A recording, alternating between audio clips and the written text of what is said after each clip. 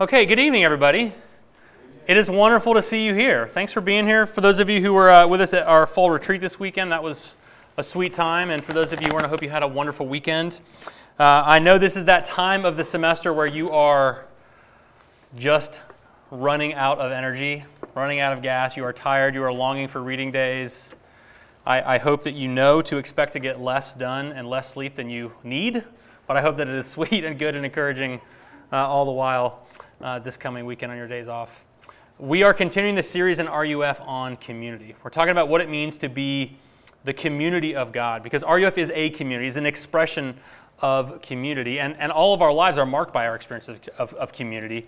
And the community of God is marked in really particular ways. So we've talked about how it's a Christ-centered community. We've talked about how it's a missional community, how it's a repentant community. Last week, Justin Clement was here, talked about how it's a forgiving community.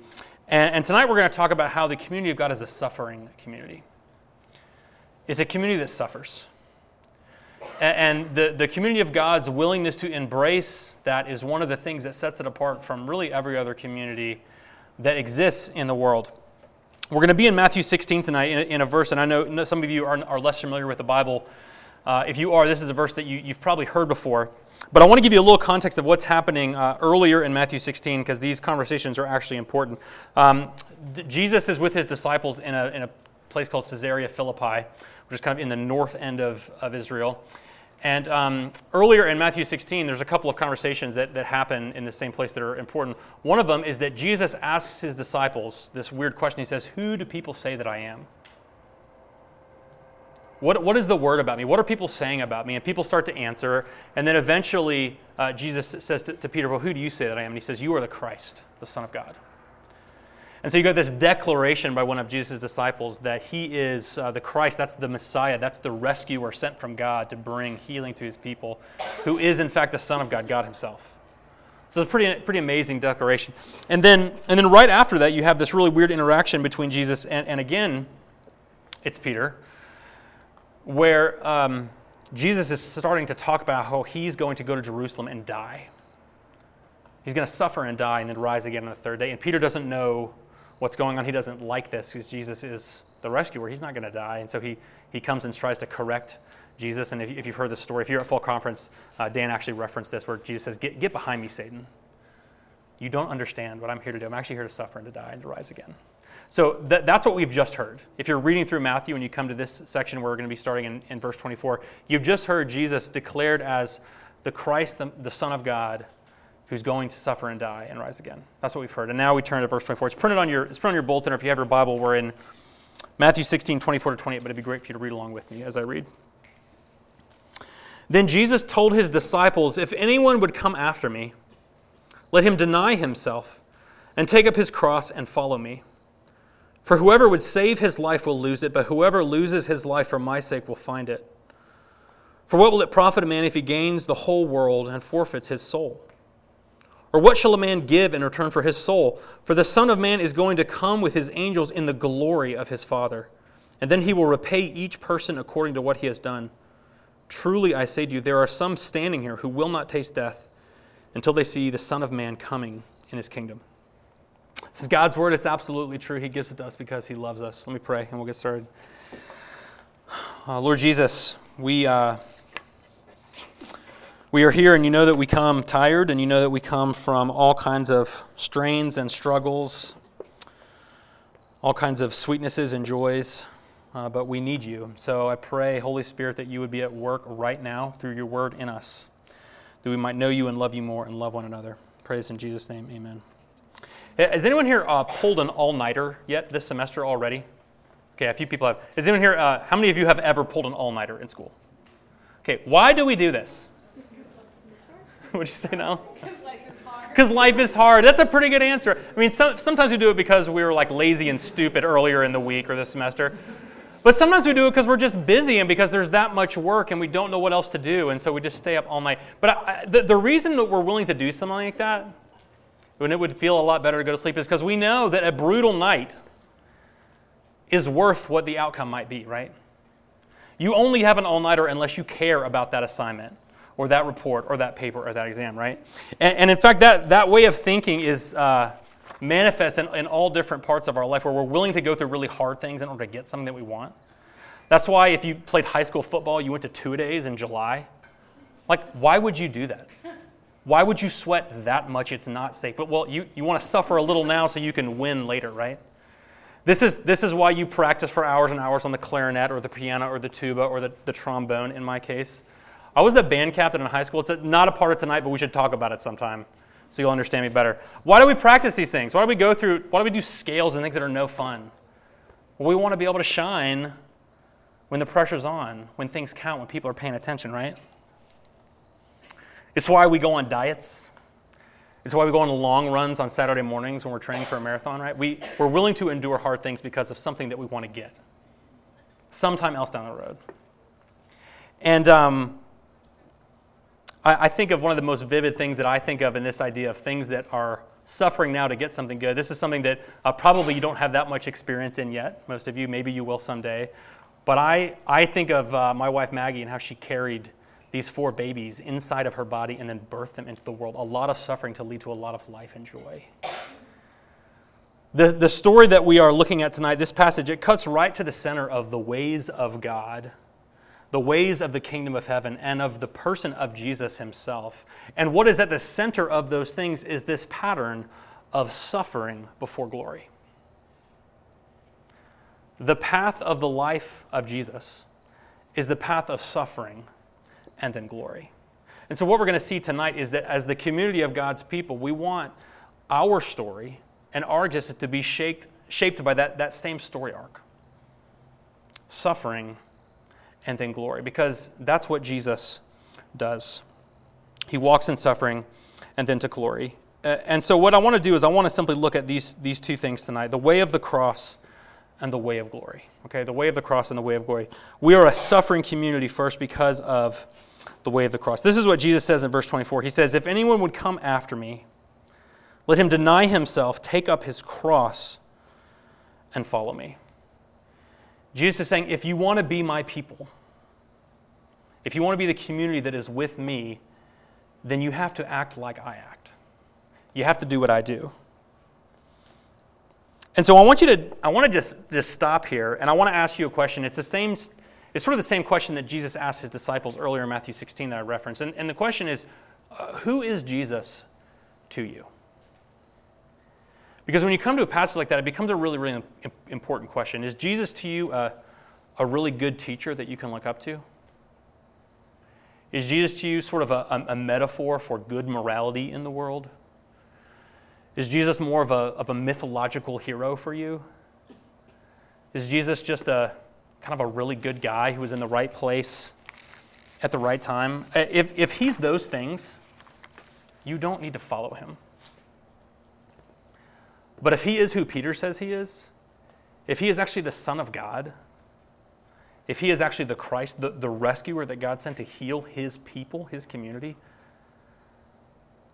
then we actually really want to follow him. And it's something I want you to wrestle with, because we tend, if you're like me and you grew up going to church a little bit, you have an idea of who Jesus is. But when I was your age, I thought of Jesus as kind of more of an idea than a person who I really wanted to follow with my life. But he's saying, follow me. So the question really matters. And Jesus doesn't sugarcoat what it means to follow him. Here's what he says: deny yourself. Pay attention to what you want, to what you feel entitled to what you feel you deserve, to what you are hoping for and longing for in your life, and then say no to it. That's what Jesus says it means to follow him. And I know not everyone here tonight is a Christian, but Christians believe in the God of the Bible, who is described, we use the word triune God, or the Trinity. Have you heard this word? This refers to this idea that God is this perfect person, this one single person who is actually manifested in 3 persons. Sorry, one being who's manifested in 3 persons, one God in 3 persons, the Father and the Son and the Holy Spirit. And these 3 persons interact in this perfect dance of harmony and love and peace and worship for all of eternity. Father, Son, and Holy Spirit. So that Son, that eternal person of God, who has dwelt with the Father and the Spirit in glory, in heaven for forever, That's who Jesus is. So I want you to see that even in the birth of Jesus is this act of denial. Jesus denies himself glory. He denies himself eternity. He denies himself heaven to be born into a dirty and broken world full of broken people. That's the birth of Jesus. It's God's self-denial. That's where he starts. And if you think of the life of Jesus, and especially the ministry of Jesus that's recorded in the four Gospels, you see this person who doesn't really have a home. He's traveling all around. He's denied himself a family. He's denied himself a steady income. He's denied himself usually a good night's sleep. And then, of course, you see Jesus walking towards what in the cross is the ultimate act of self-denial, where Jesus denies not just privilege, not just opportunity, but he denies his very life. He says no to his life. And I want you to realize for a second that Jesus didn't want to do this. Jesus wanted to live. That's what he wanted. And we know that because the night before Jesus dies, when he's in the garden and he's praying to God, and he's in such agony that tears are dripping down his face to the ground like blood, that he prays that God would take this cup from him, that it would pass. And then he says, nevertheless, not what I will, but what you will. Do you understand that Jesus is saying, I don't want to die, but I will. I will actually say no to my desire to live. It's kind of a pretty good basic definition of what suffering is. Not getting the things that you want, right? Some things that we want and we don't get are relatively small. Like you might want Chick-fil-A today, but you can't have Chick-fil-A because you live in Lexington, Virginia, and you're not up for a drive to Waynesboro, right? That's like little s suffering, right? It's not getting what you want. But of course, there's big suffering. There's longing for life and getting death. There's longing for freedom and getting oppression. There's longing for justice and getting injustice. There's longing for healing and getting sickness. There's longing for wholeness and getting pain. We experience this in all kinds of ways, right? The community of God is a suffering community because it's a community that says no to itself. And I want you to just think of a quick example here. You ever been to church and they take up an offering? And they like pass around little plates or little baskets and people put their money in the baskets. That's saying no to yourself. That's denying yourself. That's your money that you could use for yourself that you're saying, no, I'm not going to use it for that. I'm going to give it. That's a little bit of saying no. It's a little bit of self-denial. When you practice hospitality, when you spend time with a friend, when you give up your comfort, when you give up your time, when you give up your energy, those are all little forms of self-denial that are the marks of the people of God. And when Jesus gives himself up on the cross, when he says no to his life, it's not just a saying no to himself, it's a saying no to himself for the good of other people. So that you and me and millions of people of faith around the world and throughout history can have what John says, life in his name. Is what we talked about the second week, the missional community. It's so that he might be a blessing to the whole world. The self-denial of the Christian community is not just a thing we do because it's the right thing to do. It's actually because we want to give ourselves away for the good of other people, for the benefit of those around us, for the blessing of those around us. My hope is that my life, that my family's life, that RUF at WNL's life, that my church's life is more and more marked by this willingness to say no to the things that I want, the things that we want. So that we might be a blessing to people around us. We might give ourselves away like Jesus does. Because at the center of who God is this never-ending self-giving love. Jesus is always giving himself away. It's like a pouring out. We're going to read this at the end. Paul says it like this in Philippians 2, that he empties himself. He pours himself out. But God is infinite and perfect, and when he pours himself out, he never runs out. So he's just always unendingly giving up of himself for you and for me because he loves us. That's the way of the cross. And that's why Christians and the Christian community is called to be a community that suffers, that gives itself away for the good of others. Secondly, tonight, we're a suffering community because of the way of glory. These are the next two verses. Verse 25 and 26 say this. Whoever would save his life will lose it, but whoever loses his life for my sake will find it. For what will it profit a man if he gains the whole world and forfeits his soul? Or what shall a man give in return for his soul? Jesus, what he's doing here, he's opening our eyes to the reality that what we think of as a life, as our life, as true and full life, isn't what we think it is. And in fact, the life that we are after is actually the opposite of the real life that Jesus came that we might have, okay? I think we all want life. I think we all want to have a good life, and we all have kind of our own definition of what that is, right? So we're all after something, and it's sort of the things we chase after to give us success and achievement and meaning and purpose and fulfillment and satisfaction and joy. Like, that's the life that we want, right? And what Jesus is saying is that if you spend your life chasing after those things for yourself, you'll never find what you're looking for. It's like a dog chasing its tail. No matter how fast you go, you never actually can find life because that isn't where real life is. And even if you get those things to some degree, they'll leave you empty. It doesn't matter how much you get. You'll always want more, right? And instead, he says that in order to get life, to get this real life, you have to give your life away, okay? You have to shape your story to that self-giving love of Jesus who gives his life away. So the question is, what is real life? What is this life that we can get if we give our lives away? We got life meaning all these different things here, right? Well, here's this. The life that Jesus promises is ours if we give ourselves away. It's nothing less than a share in his eternal glory forever.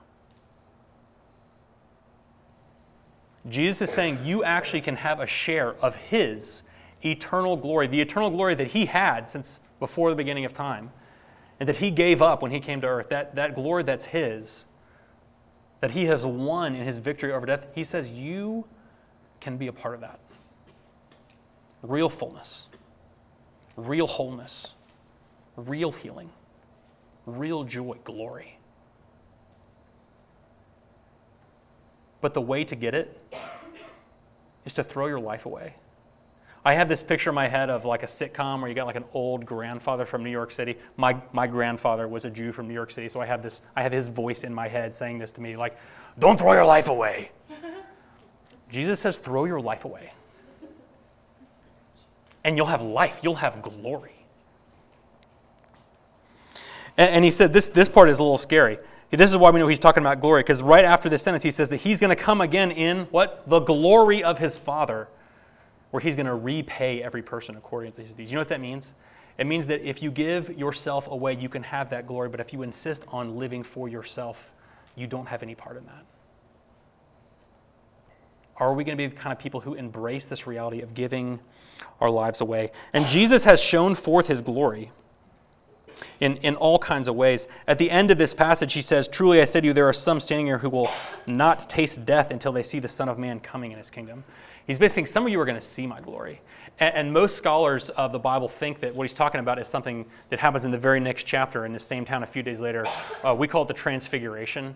Basically what happens is that Jesus' three best friends, Peter, James, and John, they go with him up this mountain, probably Mount Hermon, which is in this area. And Jesus has changed. He's kind of unveiled. The fullness of his glory is displayed. He's shining white like lightning. They hear a voice from heaven, right? They're getting a little foretaste. They're getting a little glimpse. They're getting just a little sight of the glory of Jesus. That's that same glory that he says is going to be shared with you and with me if we follow him, if we follow the way of the cross. And of course, the most glorious thing that Jesus has done is his victory over death. The resurrection of the dead. He suffered and died, but it wasn't the end of the story. The story doesn't end in death. And I want you to know, if all of you think about as what Christianity is that Jesus died on the cross, that's not very good news. Because if that's all we believe, it means that our God is dead. But he's not dead. He's in glory. He's alive. And I don't just mean like kind of representatively alive. I don't just mean spiritually alive. I don't just mean that there's a ghost that looks like Jesus somewhere. I mean, he's really alive. And that right now, he is existing with the Father and the Spirit in glory, and he wants to give it to you because he loves you. And since his story ends not in death but in glory, your story, when you follow him, doesn't end in death, but ends in glory. We suffer, we give ourselves away because that's the way to glory. It's the way of glory. And the fullness of life that you want, it doesn't come from money, and it doesn't come from sex, and it doesn't come from accolades, and it doesn't come from jobs, it doesn't come from security. It comes from you being connected to the glory of Jesus, which he invites you to through faith. It comes by the way of the cross. Suffering and then glory, that's Jesus. And so he says that's us as his people who follow him, okay? So a couple things here by way of application for us to consider as a community. When we take up our cross and follow after Jesus, I want to be clear here. What you're doing is you are becoming a vessel just like Jesus through which God is going to bring his self-giving love to the world, okay? So it's a very serious part of our call. And I think it means that first we need to learn how to pay attention to what we want for ourselves. You have to stop and you have to pay attention to what we want for ourselves, because you can't say no to that until you understand what it is. And this is why we're talking about community, because you on your own, living your life, have zero chance of saying no to your desires. They're just too strong. That's why we need friends. That's why we need small groups. That's why we need community. That's why we need to come and sit down in a space like this with 80 other people and remember, I am not in this by myself. There are other people out there. The need that we have for encouragement and accountability in this is huge. So we actually have to help each other say no to ourselves, okay? And then the third thing is that we have to start paying attention to the needs around us. The call of this group in this space right now is to give ourselves away for the good of everyone else on this campus. So we got to pay attention to what the needs of this campus are. Where are those places of brokenness, of loneliness, of sorrow, of heartbreak? That's where we're supposed to go give. The second thing is this. Self-denial sounds like a pretty noble idea until we're denied something that we want. And then all of a sudden it's incredibly painful. It's incredibly painful. And I want you to try to think right now about something in your life going on right now or recently where you didn't get something that you wanted. I want you to think about where you're experiencing pain right now. And I want you to think about where you're experiencing embarrassment right now, or where you're experiencing failure right now, or where you're experiencing weakness and brokenness right now. I want you to think of that thing that's the thing that when you're driving by yourself and that song comes on from high school and it makes you cry and you don't know why. That was me today. It was Ben Richter. It's not even a sad song. But all of a sudden, I started feeling those places in my life where I feel empty. I want you to think of what that is right now. And I want to remind you that there is really good news for you. If you know Jesus, if you are part of the people of God, there is really good news about humiliation. And there's really good news about failure. And there's really good news about rejection. And there's really good news about weakness and brokenness. There's really good news. And the good news is that that is where you are. You are on the way. You are on the path that leads to glory. And what you will tell yourself and what the world will tell you is that when you find yourself in that kind of place, you better get out quick and get back on the path to success. To get back on the path of having your stuff together. To get back on the path of looking good so that other people think you're on top of it. And the call of Jesus is to say, no, actually right there in your self-denial, right there in the denial that's inflicted on you by the world around you and other people, that's exactly where I want you to be. And that's exactly where I'm going to be with you, because that is the way that leads to glory. You're not crazy. You're not alone. You're actually in just the right place. And it leads to glory.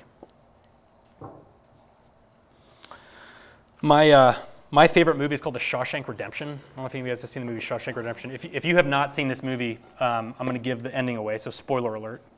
Also, I would say it's like a pretty intense and graphic movie and a brutal movie in some ways. So like think twice before maybe watching it if you're sensitive to those things.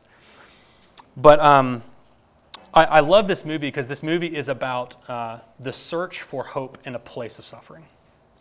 And the place is a prison, Shawshank Prison. And in this place of suffering, there's this main character named Andy Dufresne. And Andy Dufresne finds a way to escape from Shawshank Prison. And he finds a way to break out of his cell, but there's no way for him to get outside of the prison. And the only way that he can figure out is to break a hole into this sewage pipe. This is the pipe that brings the sewage from the prison out, and it's this pipe about this big around, and it's 500 yards long. And so Andy Dufresne gets all his stuff that he cares about, and he wraps it in a plastic bag, and he crawls into this teeny little pipe that's filled with the nastiest and foulest stuff you can possibly imagine. And he crawls elbow over elbow for 500 yards to the end of this pipe. And the best scene of the movie, and to my mind, the best scene of any movie of all time, okay, we can debate later, is that when Andy gets to the end of this pipe and he kind of falls out into this creek and it's pouring rain. He used the thunder from a thunderstorm to disguise the noise of him breaking into this sewage pipe. And he tears off his shirt that's covered in this foul, nasty stuff. And he stands up and he lifts his face up to the rain and he just puts his hands up like this. He just revels in the glory of his freedom. It's a beautiful moment. Jesus on the cross had placed on him the foulness and the nastiness and the stench of your sins and my sins and the sins of the whole world. He bore it all on himself. In his suffering. But it wasn't the end of the story. His suffering actually led to life. It actually led to glory when he rose from the dead. And we can suffer and we can give ourselves away because our foulness has already been suffered for. Our stench has already been removed from us. You're clean. You're free. You're washed. Now you can love people. Jesus walked the road of suffering for us. This is how Paul says it in Philippians 2. Philippians 2 is a sort of a commentary on these passages of Jesus. He says this, "Have this mind among yourselves, which is yours in Christ Jesus, who though he was in the form of God, did not count equality with God a thing to be grasped, but he emptied himself. He emptied himself by taking the form of a servant, being born in the likeness of man, and being found in human form, he humbled himself by becoming obedient to the point of death, even death on a cross. Therefore, God has highly exalted him and given him the name that is above every name, so that the name of Jesus every knee shall bow in heaven and on earth." He emptied himself, he humbled himself, he suffered, and he was glorified. And because Jesus emptied himself for us, we can empty ourselves for others. We can actually say no to ourselves so that we might be a blessing of Jesus to the people around us. Let me pray. Lord Jesus, thank you for the gift of our time tonight. And Jesus, we praise you for the suffering that you endured for us out of love. And Jesus, we praise you for the glory that you secured for us because you love us. And I pray that you would help us to abide in you so much as individuals and as a community that our lives might be shaped by suffering, by saying no to ourselves, by being a blessing to others, and that we might trust that what's in store for us on the road through suffering is life and glory in you. In Jesus' name, amen.